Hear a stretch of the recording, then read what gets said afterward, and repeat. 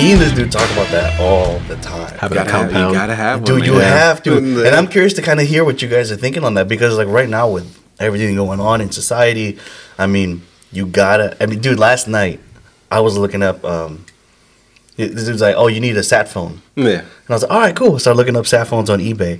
And then I hearted one that was like, fairly cheap, that I'm like, okay, this looks cool. I seen in the movies, they pull them out, right? Exactly. I'm like, okay, cool. Yeah. And then I look it up like, okay, is this sat phone good if we get hit with an EMP or something? Exactly. And they're like, yeah, no, it's no good. I'm like, Yeah. that's exactly what I'm trying to go get. Well, the reason why I brought that up was because not too long ago, a couple months ago, all the politicians ended up getting sat phones. And so it raised a lot of questions, like, why is the government preparing for sat phones? Why do you need one? Yeah, why do you need one? Yeah. Why aren't you giving the citizens some sat phones? At least one per household or something, so we can communicate and get whatever. Now, it raises some questions. They know something we don't. Exactly. And then there was like a Netflix, I don't want to call it a special, but maybe a movie that came out. I forget what the name was. Leave the world behind. Yeah, but the Obamas had something. Yes, do I was about to talk about that on this podcast. Man. Yeah, I just saw that movie yesterday, and there is a lot of truth to that movie. Exactly, there is too much truth to that movie. Exactly. It's like someone's trying to send us a message. I was just telling somebody, what is it? They're gonna take that movie. That's down. the movie I was telling you to watch. It's about there's this a crisis, right? And it all starts with this family, and they're going on vacation, right? So they leave the city, they're going out into the countryside, huge, gorgeous house, right? All right, cool. Well, then on the way there, the internet stops working, right? And I've always said this: if the internet stops working, we got a problem. Yep. Okay. And sorry, it's just the Wi-Fi. Someone unplugged the Wi-Fi. Dude, that's happened at my house, and I'm just like, "Is today the day?" And I run down to the router, and it's like, "Oh, it's fine. It's fine. Open the door." Yeah, reboot it. It's fine. It's fine. I'm telling you. Yeah, thankfully. Anyways. Yeah. And then the internet goes down, and then there starts having blackouts. Right now, the cell phones start going out. Now, no one can communicate. Right, that's step one. Oh, snap. Right. So there's confusion. Nobody knows what's happening, and then you have on one side of the coast, there's these red pamphlets getting dropped by, right, and they're like in Korean or Chinese, and then in another side of the country, there's other pamphlets that are in like Aramaic, right, and so they're all like "Death to America," whatever, and so now there's confusion. Are we being attacked by all these people, or is it just one nation? Exactly. Who's coming after us, right? Then that's phase 2, right? And so phase 3 is we destroy each other, right? Because we're no longer working together, right? Yo. And that's the whole point behind the compound. That's another point, like behind like the brotherhood, is having these 3 a.m. friends, right? Because we're just like, hey, we can depend on each other. We're gonna help each other out when things go south.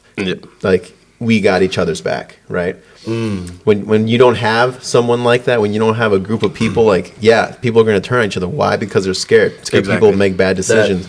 And they start to look out for themselves or their own, right? Yeah. It's no longer the community. Damn. The movie's good, man. Yeah, that's heavy. Oh, you did see it too. Dude, Okay. the movie. Have you all seen it? No, I only saw the trailer for it, and I remember watching it, and I'm just like, this is exactly what could happen. And the first thing you think about is when technology like the internet goes down. Yeah. Just think of that alone. Well, how that can change anybody. Oh, it's people huge. will be dying. Yeah. You know? Just from Yeah. the internet. Kids are so dependent on it now. It's gonna be tough. I've had this conversation. What you would do if there was no technology, electricity? Are you able to survive? You know, because you guys are talking about bunkers. I always think, am I able to start a fire? Am I able to jumpstart a car that's here? Am I able to build something or even build a car and get it to run? 'Cause otherwise, At that point, it'd be Flintstones, bro. Yep. No, exactly.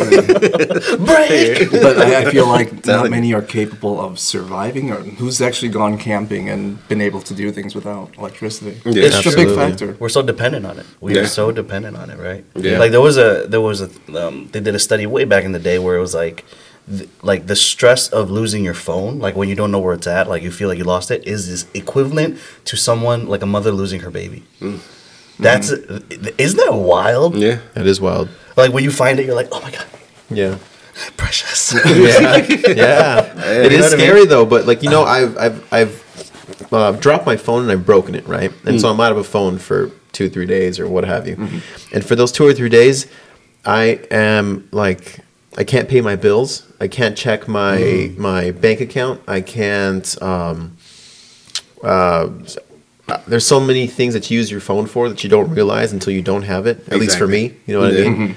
And so, yeah, it's wild. Like trying to get a hold of your wife or your kids, for you, and it's a different world, when you're so dependent on something and then it disappears and you're like, crap, what do I do now? Exactly. Yeah, I'm very not connected to my phone as much as I was in the past. And even today, I don't know if you remember, once we got out of the doors from Dunkin' Donuts, we opened the door, my phone fell, like flat. And you're like, was that you? And I'm like, yeah, and just grabbed it, didn't look at it, just put it back in my pocket.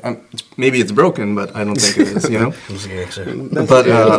That's a tomorrow problem. But we have that fear of it breaking, kind of like you said, not being able to contact people. And I was just having this conversation 20 years ago. That wasn't a worry of ours. That wasn't a concern of ours. That was people still survived without any of that. Yeah. So how do we fill our time 20 years ago? I was like, I was 13.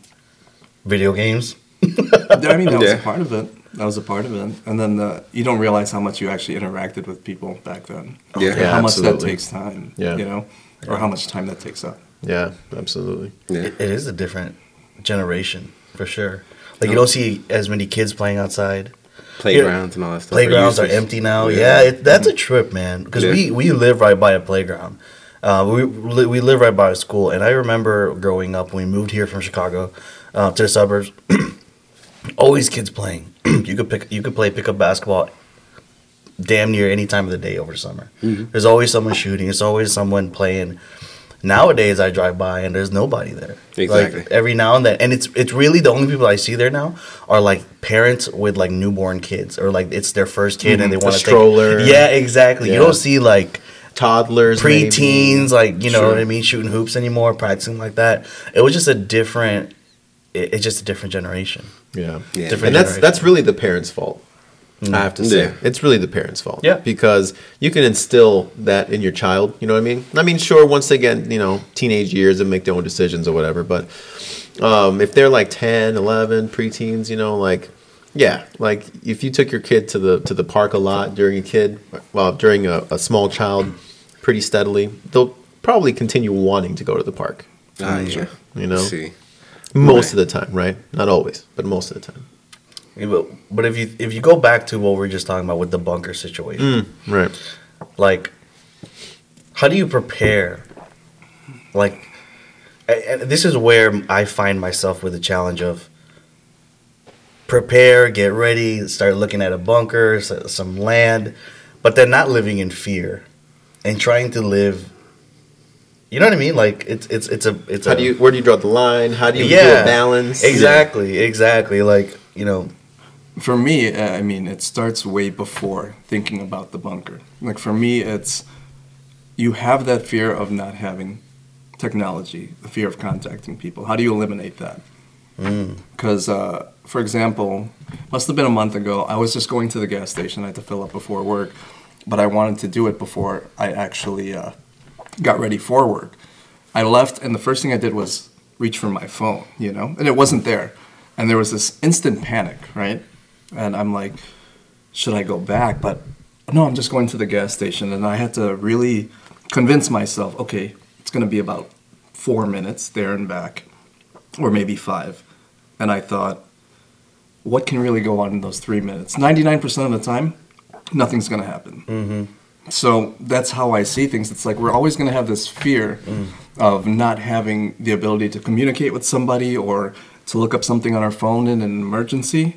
How do you get rid of that fear before looking for a bunker? You know what I mean? Like there's always that, if you have a bunker, you're still going to have that fear, right? Of, I still can't communicate with somebody. So it's, how are you going to be capable without the technology? like there's more to the bunker than just the bunker. Like let's say we had the bunker right now. Like okay, cool, I got a bunker. Now what? If you're a scared individual, I think is what you're trying to say, then you're always going to be scared. Yeah. But And I think that what we have to do is not make fear-based decisions, right? Like having a bunker, it's cool. It's very fun. It could be your man cave, right? And it also has a second purpose, what have you, right? Whatever you want to do with it, it's yours. But there is a certain rest of mind, or how do you call that? Ease of mind? Peace of mind. Peace of mind, thank you. There's a certain peace of mind knowing that you have the ability to, so you have somewhere safe to put your family in for X amount of time, while the immediate, terrible situation, dies down. Right? That's why I've been working on the reputation. Right? Don't mess with that guy. He's crazy. Type deal already. Yeah. That way people don't have to, worry about coming over my house when stuff actually goes down because he has guns. Absolutely. Very well. Very well. Can I borrow a cup of sugar? Get behind me, Satan. I'm telling you, man. But I think the way we started this conversation is totally in line with what I was hoping to talk about and discuss with you guys. So I'm reading this book called Wild at Heart. Great book. It's about restoring the soul of a man. Biblically based, right? And John Eldridge, the author, talks about 3 things that men actually need. And I've been diving into this book. Like, it's the Bible and this book are the ones I've been really like diving into, like taking, being on top of my notes and stuff. So he says 3 things that we need. Here, in the heart of every man is a desperate desire for 1, a battle to fight, 2, an adventure to live in, and 3, a beauty to rescue. It's very interesting. So a battle to fight, an adventure to live in, and a beauty to rescue.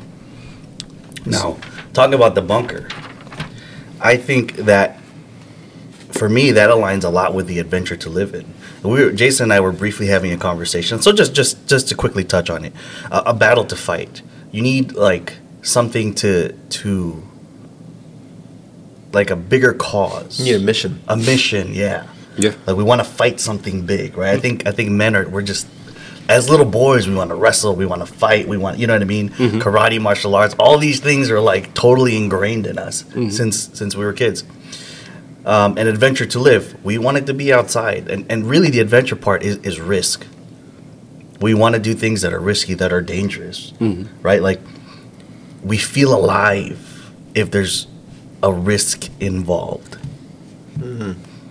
Yeah. So to go back to a battle to fight, I feel like, at least for me, walking in life, if I don't have something like that I can look forward to, it's like, man, this time is like a lull, right? I need purpose. Yeah. So even if it's just around the 100%. house, like the faucet is leaking, but got it. I shall slay thee. Exactly. One of those kind of deals. But when I don't have something going on, it's like, man, what do I do? Yeah. And then you just start getting into the idle time passwords and such. And, yeah. You'll fill that time up with something. Yeah. And that's why the battle to fight has been always my biggest struggle. Or maybe not even a struggle, but it's always been my focal point in things. Like it was easy in law enforcement or military. There's the enemy that you have to paint. Yeah. Whether that be, an actual bad guy at the moment, or it's this whole saga of the good guys versus bad guys. Like we all want to play that, right? Yeah. Like how many times did we play cowboys and Indians and cops and robbers as kids? Yeah. And it was like that's your friend, but now he's a robber in this game. It's like Going to jail. You're going to jail, buddy. Yeah, exactly. And No, it that's becomes legit. worse. It's so much more engaging when you say that. It's not just Exactly. tag. It's cops and robbers. Yeah. Yeah. And you're absolutely right. We need a purpose, right? We need a reason to live. We need morals. That's the reason why we have people are find the idea of honor so alluring, right? So attractive because you have things to stand up for. You have things to stand up against, right? You have a mission in life, right? You will uphold whatever these morals, these laws, right? Because you're an honorable individual, and then your second topic was An adventure to live. an adventure to live, and it leads That risk. that mission, that life mission, that honor based system that you live your life by will lead you into your adventure, right? Because like I said, you have things to stand up for, you have things to stand up against, right? And so you can live your life that way, and that mind thought process will turn into actions. and those actions will lead you down whatever course of life that is, and you will eventually find a damsel in distress, or you will find a beauty to save, or your children that they need saving, that they need help, protecting, that they need protecting, you know, whatever that looks like in your life. And so I think a bunker actually plays into all three of those. Yeah. You know, for sure. Which, just tidbit, Zuckerberg, right, the owner of Facebook, he's making a ginormous bunker. That was on the news about a day or two ago. Does it kind of defeat the purpose of a bunker if everybody knows that you're building a bunker? Oh, dude, this thing is... I forgot how many stories under the ground it is. Like, there's... Stories? Multiple stories? Stories under the ground. Oh, snap. Like, this is going to house, like, a lot of people very comfortably. Yeah. So he's already planning the power outage, man. Yeah, he is. It's literally a switch. It's like Facebook on, everything else off. Exactly. And that movie that we were talking about, Leave the World Behind, what the actual problem is a cyber attack that was hitting the power plants and ruined the satellites. It wasn't even an EMP, it was a cyber attack. So the tech was all there, and it still could be reused if it was reprogrammed, or, you know, however technology works. I don't even know. Yeah. But it was either turned off or it was used to create more chaos, like the Tesla cars, right? Because they're self-driving. Yeah. So during the cyber attack, whoever was the hacker reprogrammed the coding for the self-driving mechanism and all that, the servos and whatever, just to crash into other cars and plug up the roads. So the grid would be locked up, so you can't drive anywhere. You're landlocked into wherever you're at, unless you walk on your own 2 feet, of course. Yeah. So in the trailer, that was one of the craziest scenes towards the end of the trailer. I don't know. It's Julia Roberts, right? There's someone else, and they get into a gasoline-powered car, and they're like, "We gotta go!" And then you see the Tesla's parked, and then as she's driving away, you see the other Teslas coming towards her. Yeah. And I'm like, "Wow, this is amazing." Yeah. And they had a scene like that in one of the Fast and Furiouses. Cars were coming out of the parking garage because they were able to get into its ECU or electronic control unit or whatever it is. Because there's still computers in our cars, even if they are gas powered. Yeah. Yes. So, yeah, especially ways. nowadays, like computers are all over our cars. Yeah. Like you're not gonna have a completely carburetor, completely mechanical vehicle unless you get a classic 1967 or below. Well, that's what I was asking. I was like, all right, how about my Maserati? My 2007 Maserati. Oh, yeah. Minimal. I'm good, right? I'm good. The Maserati is fine, right? He's like, no, there's a computer in there. There's at least 3 computers that run your fuel, the way that the timing and exactly. The Maserati. Yeah. I mean, they can cut your fuel and the way the fuel gets into the cylinders, and that alone, you're not going anywhere. Yeah, man. But it won't control like where it goes, you know? Yeah, right. Unless you have a Tesla. Oh man. So I heard something not that long ago that it was interesting, and I want your guys' thoughts on it. So the things that you continue to encounter over and over again, so those problems tend to be the things that you were called to go about solving. Ooh, yes. You know. Yes. So what do you guys think about that? So if Hundo. you know, if 100%, bro, that's it. If I was a porn addict in the past or whatever, you know. Which I'm not anymore. Yeah, I've been delivered. Nah, but say I was a porn addict, right? And in a group of men or otherwise, I have the story that I was able to overcome this. Mm-hmm. I go into the group of men that are going about trying to overcome this thing. It's like, man, I keep slipping back, you know. But this is how I did it. You know, you give them steps that actually could eventually lead to them, you know, overcoming this addiction, if you will. Yeah. So that kind of deal, you know, you were the solution to their problem potentially. 100%. I believe that. Yeah. I 100% believe that. Yeah. Because who better to... I mean, okay. Isn't that why Jesus came, right? To be a man and go through life as a man and then eventually save us?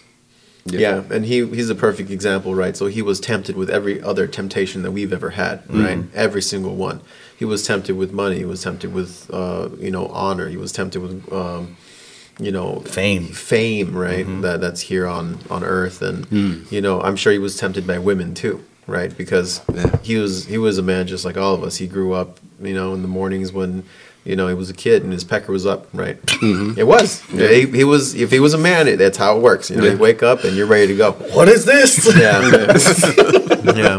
So, like, he had every temptation that we would have ever gone through, and he overcame, right? So he's the perfect lamb. Yeah. Right. That's how he came the first time. When he comes back, he's going to be in his warrior face. He's going to come in glory. Yeah. Yeah. Yeah. But to answer, to continue back, it's you, and that's it, right? Like the problems that you're struggling with, when you're able to get out of it, which I pray that, whatever struggles we're each going through, when you're able to get out of it, who better to teach somebody else or to speak on that topic or subject than someone who has been in it, who's been in that darkness, who's touched that darkness and gotten out of it. Yeah. Because there's a lot of men that are in the dark right now, who are hurting from porn, gambling, addiction, like gluttony, whatever, womanizing. Right? Woman, yeah, right. So these self-glorifying things, and to them, it's like these short-term feel-good things, and then later on they realize, man, this is not enough. Yeah, like this is I'm getting actually, and I've said this multiple times on the show. Like it's like being thirsty, and instead of drinking water, I'm eating salty French fries. I just continue to dig myself into a deeper and deeper hole. For me, it was like success. It was this pedestal of being an entrepreneur and having success, and really power was what my craving was, right? And when you struggle with these things, you're able to speak from a real point of view. Because like we said a couple weeks ago, if you're just reading a book and you're just studying it, yet you've never done it, it's just theory to you. Yeah. I think it works. That's what the book says. That's what other people say. I think it works. So you will never be able to speak from a real place of genuine authority and power if you've never been through it. Yeah. And that's why it's so... Part of the reason that I related with each of you, and especially you two, since we serve on the same team, from the very first interaction that I had with you guys, I felt like, excuse my French, but these guys have been through some shit. Yeah. Right? Absolutely. And I'm like, it's almost like because I've been there, I can also see it in you guys. And then when we finally talked about it, I was right. I was right, man. Do you remember when we first met? Yeah. Remember that day? Yeah. I was actually working security. I know all you guys work security. Yeah. Man. And tell them about it, man. Tell them about it real quick. So you're saying that Angela just has an affinity for people that work security? Probably. Recognizes He's his own. recruiting. Hey, boy, are you a security officer? It was very weird. So you like to protect people? I remember. So I used to work at this place called Mickey Finn's in Libertyville. And I was working security. I was working the back door. And just randomly, you came up, and I don't know what was said. Or maybe I just said hello, or how's it going? Yeah. You said what's up. I said what's up. And then you said something like, "Oh, you're in good shape." I was like, "No, man, what are you talking about? Look at you." Yeah. And that was the conversation. You went to the bathroom. Then you came out and we started talking. Yeah. How long was he in there? Who's the number one or number two? Angela, Was it you? At a bar. Ew. Man. And he came out and we just started talking. I must have asked like, what industry is he in or what does he do? And he got into health and fitness and the industry and supplements. And once I heard supplements, I was like, hey, whatever you're doing in supplements, I'm in. Just get me in. That's true story though. That's what he said. I'll help you with the research because a dream a while back was working for supplements and in a company called Optimum Nutrition, which is still pretty big. Yeah. And my goal was to work in some type of development of the supplement or any type of anything in the supply chain just to get into supplements because that's me. I'm a chemist. I have my degree in chemistry and biology. So back to Angelo, I was just like, something about this guy, I want to work with him to improve whatever it is he's doing. And it happened to be health, wellness, and fitness and supplementation. And That's badass. it's very rare to just meet somebody and have so many interests that are very much alike, and even goals. So I think that also that plays into it. I don't know, man. Like you just connect when you've been through some crap and you've seen some crap. You realize that all the crap we worry about isn't anything. No, you know what I mean? Absolutely. It's like, dude, and you just kind of have a more laid back demeanor. I feel, and that's what like attracted me to each one of you. Like you guys were like real men. And one of the things that we said when we first spoke, he's like, you're like, we don't have to. I feel like I don't have to put a mask in front of you. I don't got to be the overly like anything. I don't got to be anything that I'm not. Yeah, absolutely. So back to being a chemist. Does that mean that you can create devices that take potential energy and turn it rapidly into kinetic energy? Just give me a little bit of time.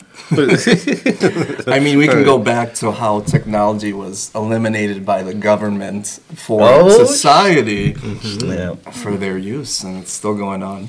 Well, plans coming together. Bunker check. Let me tell you the coolest part of technology that I heard about. So, do you know what cloud seeding is? No idea. So cloud seeding in Dubai, they basically put certain chemicals in. This is the United Arab Emirates, but Dubai mainly. Oh, to make it rain? To make it rain. Yeah. Right? What? I hear about that. Yes. Oh, that's an old thing. Farmers use it for their crops. To make it rain? Yes. They shoot carbon dioxide into the air. Into the air. Yes, and it creates moisture, right? And then all the moisture turns it obviously into a cloud, and then rain. So it rains there, right? Dang. You're changing the weather, and that's fine. That's what I'm. Yeah, like you're changing the weather, huh? So there are articles about the Vietnam War where Agent Orange. What's it called? Agent Orange? Is that what you're going to talk about? I have no clue what it's called. Oh, well, never mind. I do know that they created a fog to kind of have against the enemy so they can attack. So an artificial fog? Not artificial. It's the same way. I guess it's artificial. Yeah. They changed the moisture content in the air and the pressure. So the U.S. troops would so that there is a fog, so that they can come under the cover of fog. Oh, yeah. And this was what year? What, the 70s? Sorry, I don't know years in terms of wars. Yeah, I think you're right. But that's old technology. Yes, I changing weather. Yeah. Flash forward 50 years? What can they do now? What can they do now? Yeah. There's a lot going on about weather and time right now. Me and Brian are like, yo, what the fuck? Just so everybody knows, I have like a giant tinfoil hat. All right, I don't wear it, but it's humongous. All right, just in case. Like it wouldn't fit on camera, guys. Yeah, I had to leave it at home. Yeah, we've told them plenty of times, do not bring it. Do not bring it. There's actually this talk since you brought up that war. About these lenses that supposedly you can see spirits through, right? Mm-hmm. And that they had to stop using them because the soldiers were reporting that they would see demons and see things of that nature. Yeah. And I forgot what the name of the lenses were, but they were the primitive version of infrared. Oh, okay. Yeah. Man. What? Well, you got to realize that what we see is only based on a small spectrum, a very small spectrum of different wavelengths. Yeah, you know. So, if we were like Superman, we could see X-rays, we could see microwaves, we could see. They have the tech for that. You know. There's just a lot with the naked eye. We only go based on like our naked eye. We only go based on what we see, not even what we hear. Sometimes we don't. Well, I mean, it just goes to a testament to. I mean, I love this conversation and where it's going, but I want to take a minute to brag on you a little bit because, you know, the people that may have not seen you on previous podcasts or, you know, all our stuff that we did in the past, they don't know a whole lot about Jason. And one of the things that I brag about Jason is he is smart AF. This dude created a plastic that was being used for like a petri dish, right? For COVID. So, yeah, I mean, but you didn't get the credit for it because the guy kind of screwed you over, some stuff like that. It's not only that. So, let me excuse me. Go back to college. I was doing a research project with a bunch of other students, and it was the creation of something new. And for me, it was a type of plastic. It was a polymer plastic. What's it called again? He made me write it down once. I was like, bro, how many letters is this? It's so the chemical compound in the nomenclature is 2,4,6-trimethoxybenzaldehyde. It's a polymer plastic. So it took me hours, you know, just with the physical procedure. And the stirring part, I stirred by hand, and it took me a good hour and 10 minutes of stirring, anywhere from 40 minutes to an hour, and it solidified. So the master's student had to replicate it before I put out the research and get the paper published. He stirred for 10 minutes. I'll give him 20 minutes, and he's like, there's nothing here. And his name was Jason, by the way. And then I'm like, in my head, I was like, he just got to stir more, and I didn't speak up about it, and that's fine. And I remember other people got their papers published, and I had this long 40-page write-up of everything that happened. And I was pretty bummed about it because I didn't have a publication. But fast forward 20 years later, 20 years? Maybe a little less than 20 years later, I looked it up. And I see, it's a polymer plastic for DNA probing. And they did use it for some COVID testing. And I was like, shit, man. That was it. But you know what? That was it. That was it, yeah. I was past that point of being angry. Like, that ended a while ago. And more now thinking, wow, it was very useful. And at least someone did it. And someone got to use what I created. I will say that I created That's it a first. chip, right? Man, it was Jason. It was Jason. It was Jason. He just kept Forget stirring you, a little bit Jason. longer. It was Exactly. Jason. Jason number 2. Jason number 2. Messed up Jason number 1. But it's funny, right? Like we think about like, okay, we kind of we tie it back into what are some stuff that we struggled with in the past, and how is it going to be useful now? Yeah. You know what I mean? And then this dude's like, oh man, that's exactly what I needed. I need a Trimex up pethilified. I needed a chemist. We needed a chemist in the group. Welcome. We need to make it rain. We need to, Man. Yes. Yeah, but as I got older, so that's the thing. Like, any kid would be mad about that, right? And like have that carry course. with him, his whole life, and have that be the story of this is what I did and this is what I'm proud of, even though I didn't get credit. But it's nice to know that with wisdom, you learn that this was the greatest learning experience to understand that that's it. anyone else can do it, anyone else can take credit for it, while still being proud that you were able to create it for yourself without me talking about it. When do I talk about it? When Angelo asked me. That's it. Like, Yeah. That's the nice. only time I actually talk about it. I was like, bro, and this was like years into our friendship. I was like, you created that and you never told me? Like, what? Now I got to look it up again. No, Man. Have you ever Confused. been motivated or had any sort of ambition to create something else? I have, actually, it was really funny. I was looking at part-time jobs on top of what I do, and I was looking at lab jobs. I was like, maybe I'm in a lab doing something else. I'm just adding illegal chemicals here and there and create something. And 40 minutes. Yeah. 40 minutes. But yeah, nothing really chemically. I work with cars a lot, and I was talking to you about that. Maybe some type of fluid that will just be better than hydraulic, or something that will replace electric. So instead of going from hydraulic steering, it'll go to electric steering, which is what we have now in a lot of cars. Just going backwards to fluids again, because with technology, if it's electronic steering, someone can take control of that, right? That's what I think. If we can go backwards, I think that's something that I would love to be a part of. Just going back to analog, like everything's so digital now. Yeah. That would be great. I actually am very interested in getting a classic style car that's just like straight carburetor, completely mechanical, whatnot. But they're so expensive now. You know what I mean? They can be. Yeah, They like can so be. if you get like a rust bucket, it's kind of cheap, but you have to put a ridiculous amount of time and money into it.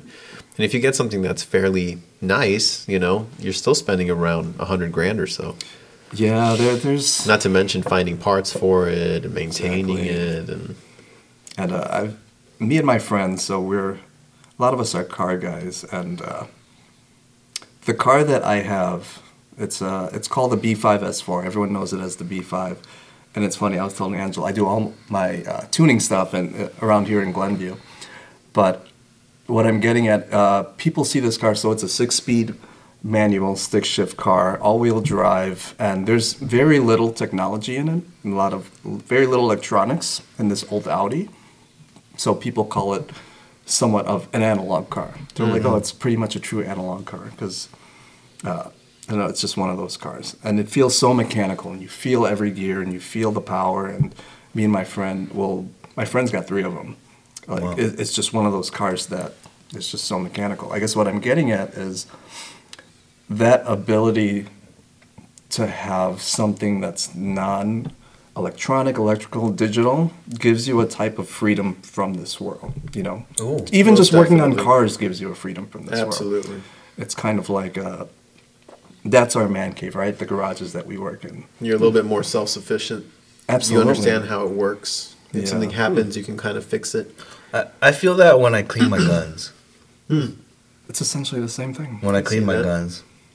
Because you're It's like- thinking about its function with what you're doing. You're Yeah. thinking about the improvement of Yeah. how things move. And you're Which also I don't learning. have anymore, by the way. I don't know. I lost them a long time ago in a Yeah, boating yeah. accident. Same. It's crazy. Which none of us have anymore. Gosh. Yeah. Anyways, when I used to clean my guns, I should say. But it's the same thing, right? Like it's somewhat mechanical, and Yeah. you want to be able to have it in perfect working order. And you can't do that with electric cars. You take those in, and they have to do it for you. You know, That's they beep boop up. Yeah, whatever. special programming. yeah, that's interesting, man. Like you brought this question up a couple weeks ago on the podcast. You're like, what do you guys do to unwind? Yeah. And it was very like, oh, I journal. You know, I'll get my quiet time. I'll do that. But I just right now remembering part of my unwind is when I fix things or when I clean things. And it's almost like things that I've done so many times repetitively that I don't have to. There's not a whole lot of thought involved in it, and I just let my hands do the work, and my brain kind of just Turns off. turns off for a little bit. Yeah. Yeah, it's still working, but it's not like I need to think of anything right now. And it's in these moments where I have more clarity when I'm done. Yeah. I have a sense of peace. You know, and it's almost poetic when I'm like cleaning my gun, which is like a weapon of war, right? And but then I'm gaining so much peace from it. Yeah. Yeah, man. I actually, like, when I'm stressed out, I will clean. I will clean the whole Me house. too. I will scrub every Is that a inch, dude every thing? corner. Are I don't you guys know. like that too? Yeah. I'll start Dude, organizing I don't know why. things. I'll open my pantry door. I'm like, disgusting, and I'll start Start ordering reorganizing. organizers. Yes. I'll start Chips. ordering organizers Yeah. on like Amazon, or I'll run to I Marshalls thought I was or the TJ only Maxx. one. Nah, man. It looks Definitely. immaculate once I'm done, Yeah. and then Oh, he I was look back pissed at today. it, and then I sit down. I'm like, you know, and I just stare at it for a while. And I'm like, Yeah. okay, That all looks right, good. the world, Yeah. everything's okay now. Yeah, Everything's exactly. fine. That's so funny, man. It's You a great guys are thing like that too, I'm huh? like that, and it's a great thing when you become so meticulous and very almost OCD with what you're doing. You're like in a different headspace, right? Exactly. Yeah. And I think just being in that space helps you unwind, number one, and it kind of brings out your natural tendencies to just do. You Yeah. know? Ooh, And just I do. have that like with cars. I have that with cleaning. I have that with even playing the piano, like, and music in general. That's the time when you're using. It's funny. Someone just said this. Didn't you say your hands were like God's gift? And I'm like, when did I say that? And then I realized I must have said that, and I've been told that before. And the reason why is I feel like God's given me hands to work on stuff, to build things, to play the piano so naturally, to do physical therapy so well, and massage, and just utilize it for things that almost come natural. And people are like, wow. And they talk about Jason and his hands, you know, and that was such a big thing. And this person had just mentioned it to me over text and made me stop and think, yeah, this was given to me, you know. Sometimes we think of God's gift, or people talk about God's gift as a talent or whatever, and someone mentioned or explained it to me as the things you had in your past carry over into the next life, and sometimes to the next, and these are what we call God's gifts. Like these young musical prodigies, right? We don't know why they are so good at what they do or why they create things so effortlessly. And then someone's like, oh, God gave you that before, and you used to do this, and it's just carryover, you know, and these things don't go away. It was just a good explanation of That's good. how things are. Something's for me. brewing for Bryant over here. This dude man. he went Undertaker. He went straight, rolled his eyes back. Like, whoa, he's downloading something big right now. Have you ever man. realized how some things, some people, and even in yourself, some things are just so natural? Yeah, And there's yeah. no training or anything involved. Man, you know, because I forget what it was that I was watching, but there was this 2-year-old kid, and he's phenomenal with numbers. Like already doing like multiplication and whatnot with 4 or 5 digit numbers. What? It's ridiculous. It took him like 2 seconds to go about finding the answer and such. Like watching, it's like, dude. And I don't know if they have like, you know, a little clipboard like written, and because every time that they give him a number, like the numbers are already written on the board, and he'll turn 2 seconds later, and it's the correct answer. It's like, what the hell? Dang. You know, it is ridiculous. But the kid is 2. And, you know, all throughout the comments, people were saying, you know, he must have some form of autism or whatever, which is, you know, ridiculous. Maybe he does, but phenomenal. But these are the types of problems that maybe this dude is, you know, meant to go about solving. You know, so at this young age, he's already solving math problems that, you know, people struggle with. Like 5-digit number, multiplication. Dude, if I was put on the spot, it would probably take me like 2 minutes. You know, to with go a about finding the calculator. answer. Yeah, With a calculator. You know, 2 minutes. Open my phone. You know, what's my password again? Exactly, but this kid was figuring it out within like 2 seconds. That's wild. So going back to, you know, your plastic polymer, I don't want to disrespect it by, you know, calling it something that it's not. But this was one of the problems that you were supposed to be solving, and 20 years later, you know, this thing is actually being put in use to go about, you know, observing the global pandemic that we had experienced. And of course, the credit was taken away from you by Jason. The irony. He's living life. He's like, Yeah, exactly. You know, you look back at all the notes and they were yours exactly. You know, he just changed the last word in your paper. Just changed the last name. Exactly. Exactly. You know, but this was one of those problems that you were supposed to be solving. And I think that was the adventure that he traveled, right? So all throughout life, I think that we are called to go about doing specific things in life, right? And then you meet specific people, so on and so forth. But you encounter these people, you know, that are supposed to be contributing to whatever it is that you're meant to solve, which is why we end up having, you know, this podcast. Yeah. Right. We have the goals that we are setting out to go about accomplishing, and having the like-minded people. It's like, okay, how can we go about doing these things? And then you start actually putting, you know, the pen to paper. It's like, okay, this is one of the battles that we want to go about fighting. Yeah. And then you start meeting people in those spaces, so on and so forth. You know, Right. So it just trickles out. But you know, that's exactly how most battles are won. Right. But just because I want to piggyback off of that, it's so good. You got to win your own battle. You know, like if we each didn't win our individual battles, we wouldn't be sitting here at this table Exactly. together. Yeah, exactly. Right? And we may still be going. We are all each going through a different battle right now. Yeah. But if we haven't won the previous ones, we wouldn't have the confidence to come up and sit at this table and be like, I can add value. Yeah. I can speak on something. Yeah. Whatever that may be. Absolutely. And we're each given some area of expertise, some battle we've previously fought and won, and now we come back and we share the loot and the knowledge and the information with everybody else. And that's kind of where that beauty to go about rescuing comes in, right? Because I already have this experience, and now you're going through. It's like, oh, now you're the beauty that I'm supposed to be rescuing, type deal. You know what I mean? You know, but being able to use those life experiences, man, to go about helping out somebody else, it's awesome. Absolutely. Yeah, man. Yeah, that's a I mean, you go through life realizing that after the fact, when you do things like, oh, this was meant to be helping somebody, or this was meant to have this other person understand, and it's amazing how many times that happens and you don't realize what its purpose is while you're doing it. That's the first. hardest part. It is That's the hardest part. I mean, we go back to a couple weeks ago, or even a couple podcasts ago, when Brian was talking about, you know, finding your daughter playing Pokemon at the train station, and then you end up lecturing this kid. So many people told me that was such an awesome story. My mom listened to that episode. She's like, "Bryant is so blessed." I forgot what you said, Mom. But you're gonna have to tell me again. But Bryant is spirit filled because of the way how he handled that situation. Now, in that situation, you know, do you? I did listen to it. I even visualized it coming up to the kid. And now that I see Brian and the size, that must be terrifying for this guy. Terrifying. Yeah, he was shaking. It was tough. I thought I was intimidating coming up to people. Like, oh. Man. But it's like, so he deals with that. Yeah. He goes through it, and months go by, weeks go by, years go by, whatever. He tells a story to Alfredo and I, who still have really young girls, and him and I were afterwards. We're like, bro. Is that what's gonna be like? I would have punched that kid. I would have slashed. I would have slashed the rest of his tires. Yeah. But you know, he went through that, so we can go back and kind of teach us, rescue the beauty in a sense, to teach us what.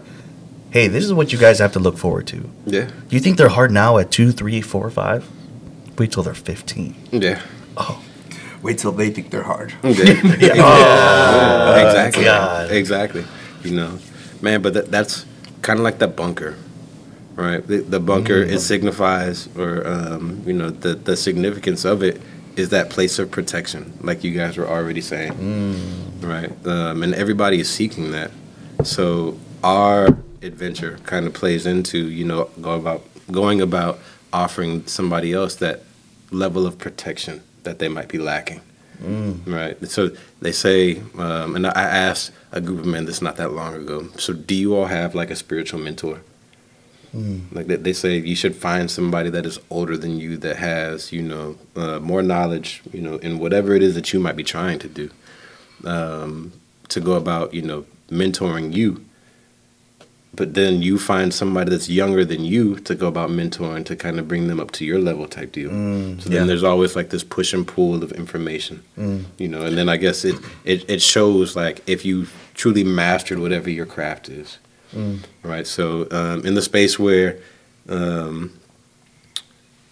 Alfredo, you know, being the mechanic that he is, like if he hasn't mastered this one thing, but he seeks out that mentor that can go about teaching him how to do it, and then now you want to get into it, and hey man, I struggled with this, but here's all this information. That way you don't have to go through the same thing that I did. Yeah.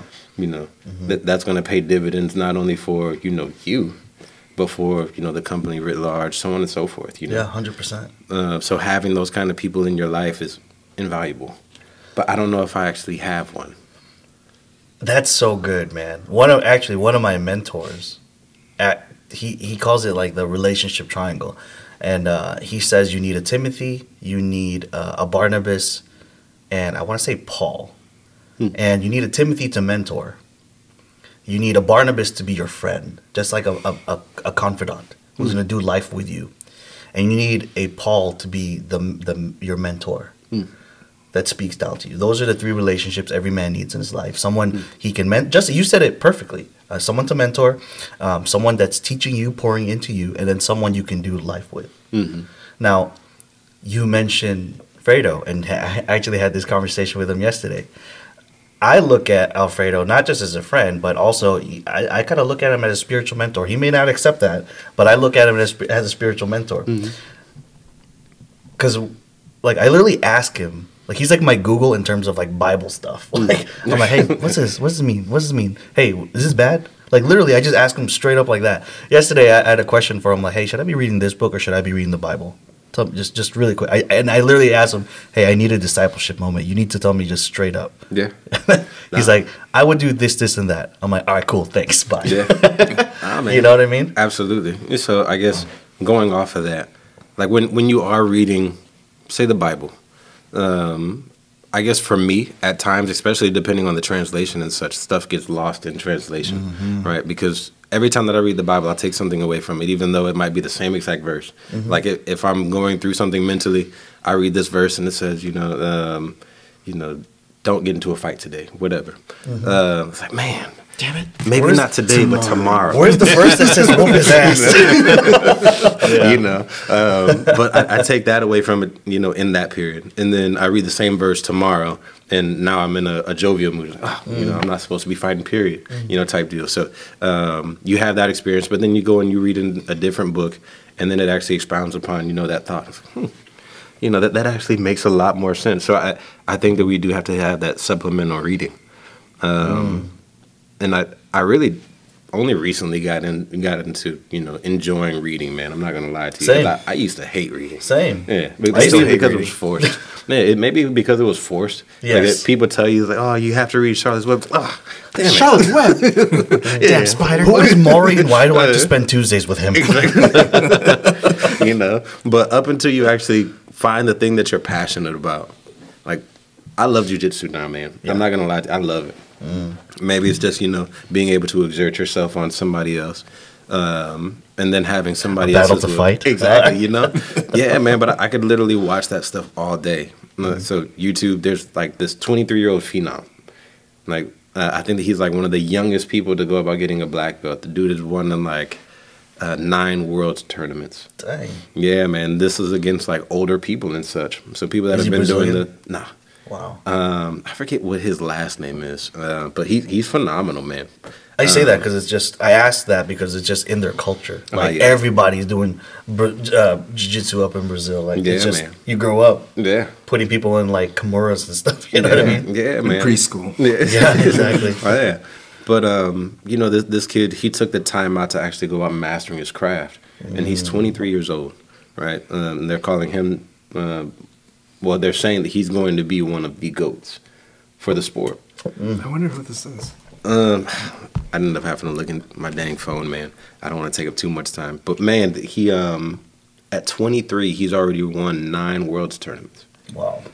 And That's this is impressive. going against That's people very that have been impressive. doing the sport for Against over grown 10 men. years. Yeah, man. He hasn't even fully developed physically. Exactly. At 23, you're not Yeah. even fully, But him and his sister, right? So they found the passion, and then they've done everything to go about improving.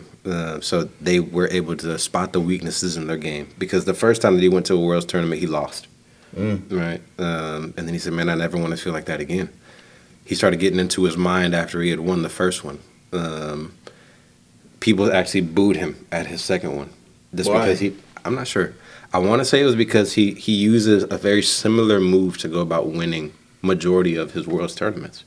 Where If it works, it works. Exactly. Right. That's I hate people He's that- mastered that- like this one move, and like it's extremely hard to get out of.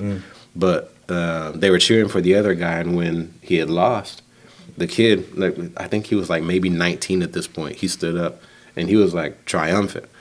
But people were cheering against him, and it's like, why are you guys booing me? Because he didn't have like any animosity toward the other person or whatever, but That's kind of weird. it was, man, 19-year-old kid, Yeah, like why are you booing the winner? Like if he won fair and square, Yeah. if he did nothing wrong. I mean, Exactly. you're a grown ass adult. You know what I mean? Exactly. Like you're in the stands and you're booing a kid. yeah, that's interesting. I could understand if he was like there's a young basketball star. Forgot his name. Julian Newman. No. Dude's sick. Got handles for days. Yeah. But he talks a lot of trash, has a horrible attitude. Yeah, At so least if you're from not a these previous- sportsman- right? If you're not a Yeah. sportsman, I could understand that. But if you're like I'm imagining this like meek, humble kid, oh yeah, and he's man. getting booed like that. That sucks. That Yeah. sucks. Yeah, Again, man. as long as everything was legal, if it was kosher, then there's no reason to boo the kid. Exactly. Now, if he cheated, if he like flicked him in the balls real quick, Exactly. and then he could have been a rear naked choke. All right, cool. I That think makes sense. that kind of plays into how being a fan in athletics, right, or in professional sports. Like, how many people love LeBron and don't love LeBron? Like people will hate because you're doing well, or people will, not care. I was telling Angela, one of my friends is so ahead of his time with wisdom. When we were younger, he said he had a lot of haters when he was younger, and he looked at me. He's like, Jason, haters means that you're doing, or having haters means you're doing something right. And I'm like, it's very interesting. I was in my 20s. Now that I see that, it's this hatred for someone doing well, which is essentially what this younger jiu-jitsu champion is, that's what he's going through, right? These people are just The envy and the hate, the jealousy. the jealousy, yeah. And It's such a dangerous thing, jealousy and envy, And I think that's why God speaks out against it so much. Because you should be resourceful with what you have. Of course. And if you're not unhappy with what you have, seek guidance. Why are you there? Try and do better. You know what I mean? But yeah, just to sit there and marinate in those emotions, those negative feelings, it just causes for negative actions, Man, but just the fact that I think that everybody experiences that, especially when you're trying to be a change maker, because people hate change. They will resist everything, that you try to do, even if it sounds better. You know, even if it is better. Exactly. You know what I mean? Just Especially for the person who is like the it guy or the person in control needs and to change. power. No, that Exactly. like let's say they're the ones running the show. Mm-hmm. Right? Oh, But I something see, needs I to see, I change. see. They're really the ones going to fight you. because now they might be losing their spot. You know, so they're going to resist that change as much as possible.